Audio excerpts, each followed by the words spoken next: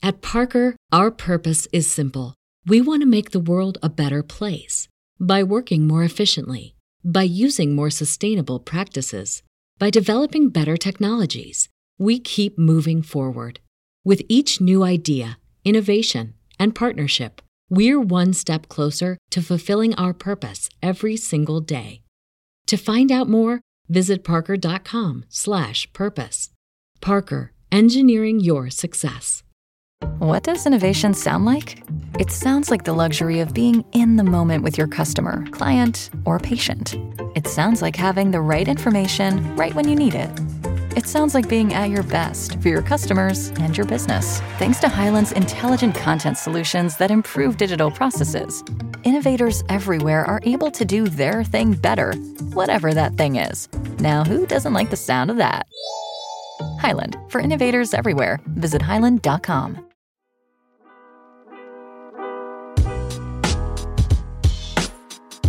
Jaguars OTAs are in the books, and with that, I'm going to provide 5 standout performers from OTAs. If you're a fan of the show, please like and subscribe on YouTube. Y'all's support means the world to me. Cannot do this without you guys. Follow myself on Twitter at Jordan DeLugo, Generation Jaguar at Generation Jag.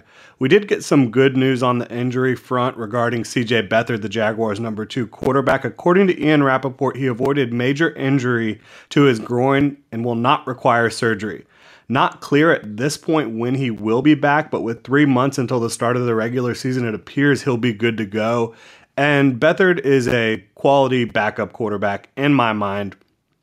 I didn't know too much about him coming over from San Francisco, but from what I have seen from him during his time in Jacksonville, he's embraced the idea of being a backup quarterback, and I think he has the ability to be a gamer when needed. I think you've seen that throughout his college and professional career. Obviously, if CJ Beathard has to go into the game during the regular season, not great. You want Trevor Lawrence on the field, but I think he is a capable backup. Still no update on Jordan Smith, the edge defender, 2021 rookie the Jaguars traded up for in the 4th round. He went down with a lower body injury on Monday as well. Still have not received word on his status, but obviously hoping for the best for Jordan Smith, who kind of turned it on a bit during his rookie year down the stretch, showing the ability to set the edge and had a good offseason to this point. So you're just hoping that he's not going to miss significant time. But yes, the point of today's video and podcast is OTA standouts. We've got 5 of them. I've got a couple bonus ones to talk about as well. OTAs, organized team activities, not mandatory. There's no pads, but they are full speed. Overall, it's not a great gauge for where these guys are at because football is a game of physicality, a game of contact, and you're really just not allowed to get into that too much at this stage in the game. Training camp will be where we really get into the nuts and bolts of what this team really looks like.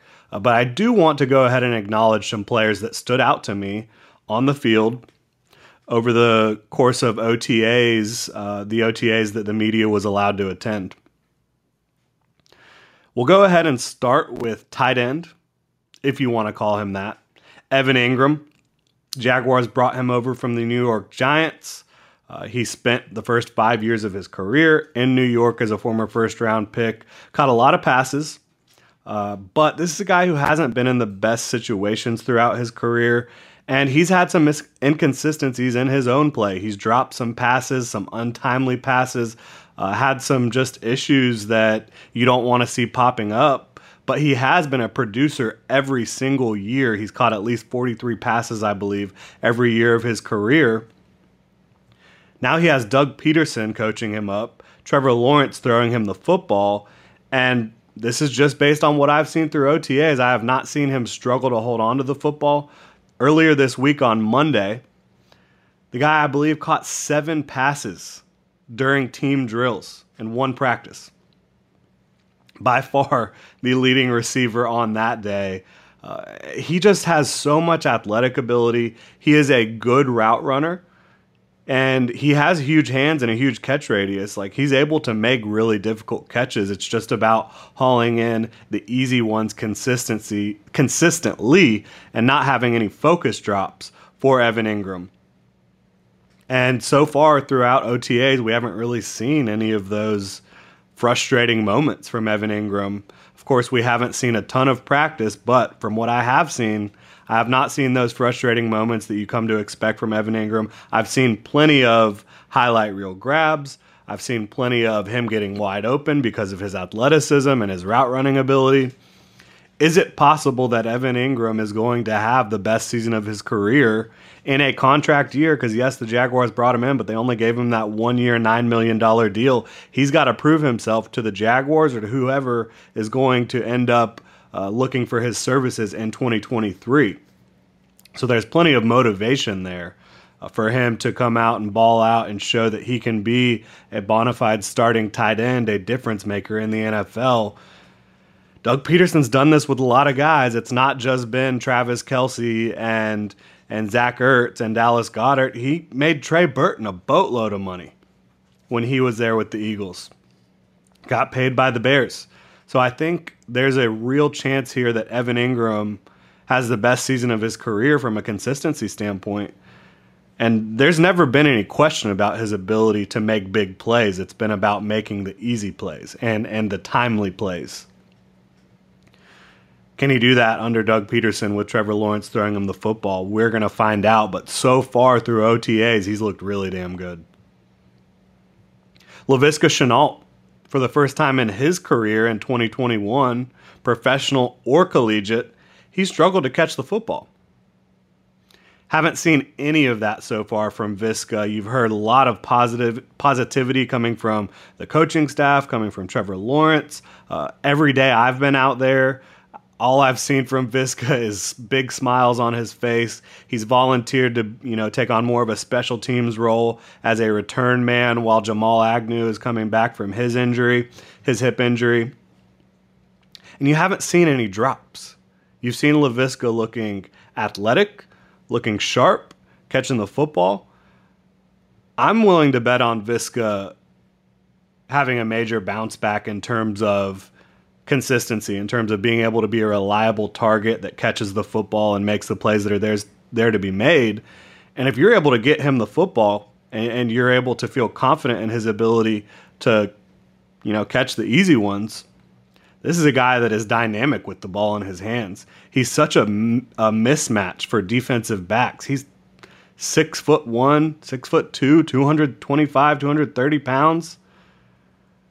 Viska is a load for defensive backs. And if he is in the right headspace, which it looks like he is, he's going to be really difficult for defenders to deal with, especially as a complementary piece. He was forced into a starting role after DJ Chark suffered his injury last year. But now he's in a situation where he's a complementary piece for the Jaguars. I think it's going to be perfect for him. Let's not forget, this is a guy who's caught over 120 passes in the first 2 years of his career. Scored 5 touchdowns as a rookie. Has the ability to make an impact as a receiver, as a runner, as a gadget player. I think Laviska's looked really good, really confident, really happy, in a good place, and I think you're going to see better results from him in 2022. Roy Robertson Harris. This is interesting because judging offensive and defensive linemen is very difficult when there's no contact. Judging anyone on the football field can be a difficult task with no real physicality and contact, no pads on. But Roy Robertson Harris has stood out more than anyone else on the offensive or defensive line. He's been all over the place, consistently in the backfield. And you look back at his 2021 season, he really struggled with his health for a lot of the early part of the season. But once he got healthy around week 10 to week 18, he was on pace for 42 pressures and 6 sacks over a full 17-game season. If you're able to get that type of production from an interior lineman, when you've got Josh Allen, Trayvon Walker, and DeJuan Smoot, and Arden Key, and even Kayvon Chason as your edge guys, if you can get Roy Robertson Harris pushing the pocket from the interior and creating that type of pressure, Josh Allen and Trayvon Walker and all those guys, they might feast. And I think Roy Robertson Harris needs to be that for this team. I don't think there's a lot of other guys that you can look at that look like they're ready from an interior standpoint to make a huge impact in terms of getting after the quarterback and pushing the pocket.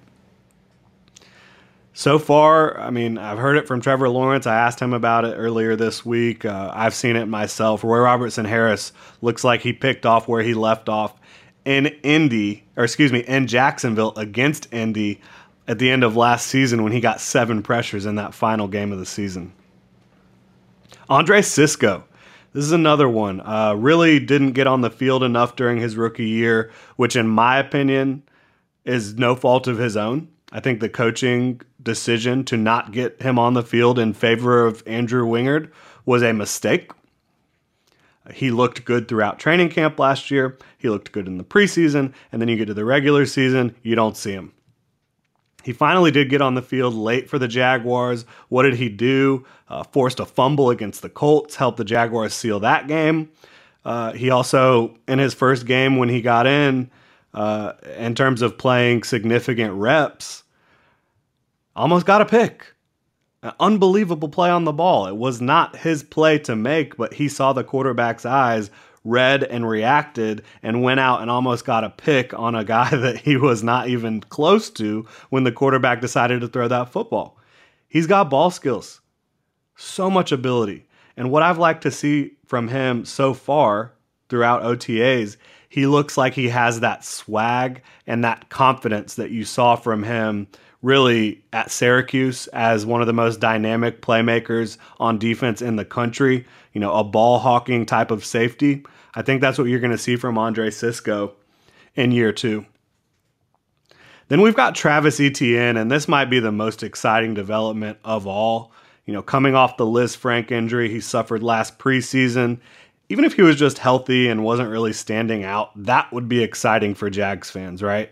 But this dude looks every bit as fast and every bit as quick as he did. And he's making a ton of plays. His hands look great. So I think when you talk about him being the next Debo, he's probably more like the next Christian McCaffrey or Alvin Kamara type of player versus Debo, because he's going to be lined up in the backfield more than he is as a receiver. But he's going to impact the game in a lot of ways for this Jaguars offense. I really think you look back at his college career, look back at how he looked last offseason, look at how he's looked this offseason. Travis Etienne has been really impressive. One of the best running backs in collegiate history, certainly in ACC history, all-time leader in touchdowns. Etienne has been fantastic so far throughout OTAs. He just looks so smooth, fast, athletic. His hands look great. I think Travis Etienne could be the workhorse for the Jaguars offense. When you talk about him getting the carries, when you talk about him getting targets in the passing game, he's going to be tough for defenses to account for. A couple little bonuses here. Jamal Agnew is not playing yet in terms of he's not out on the practice field running through team drills and stuff like that. But he is running through individual drills, and he looks really good. He's coming off the hip injury. It was a pretty brutal injury, but running through routes, taking kicks, he was doing that earlier this week. He doesn't look like he's lost a step at all. Looks super fast, very quick. He's making those cuts that you expect from Jamal Agnew as a returner, as a receiver that you saw last year. So that's been a really nice development. He should be ready, I would say, probably at some point in training camp before the start of the regular season. And then my bonus little observation here, it's been kind of cool seeing Josh Allen and Trayvon Walker off to the side at the beginning of practice, just working with outside linebackers coach Bill Shuey, working on setting the edge, working on the pass rush moves, and just kind of growing together in this defense. It's what you want to see from Josh Allen and Trayvon Walker, two guys that are going to need to play at an extremely high level for the Jaguars defense to get where it wants to get under Mike Caldwell in 2022, and to just see the individual focus from both of those guys working with the outside linebackers coach. I think it's been pretty awesome to see. Next up, we've got the entire coaching staff meeting with the media later today. I'll be out there. I'll try to get as much good information for you guys as I can. And then we've got mandatory minicamp that starts next week. Again, mandatory minicamp. Everybody's got to be there or they get fined. And the Jaguars have super high attendance right now anyways, so that's not really a concern. But after that little 3-4 day stretch next week, the squad's going to have a little over a month off before the start of training camp. That's going to do it. Thanks for tuning in, Duval. Make sure to hit me up on Twitter at Jordan DeLugo and follow Generation Jaguar at Generation Jag. Make sure to hit that like and subscribe button on YouTube and check genjag.com for all the latest Jaguars news, analysis, and Duval gear.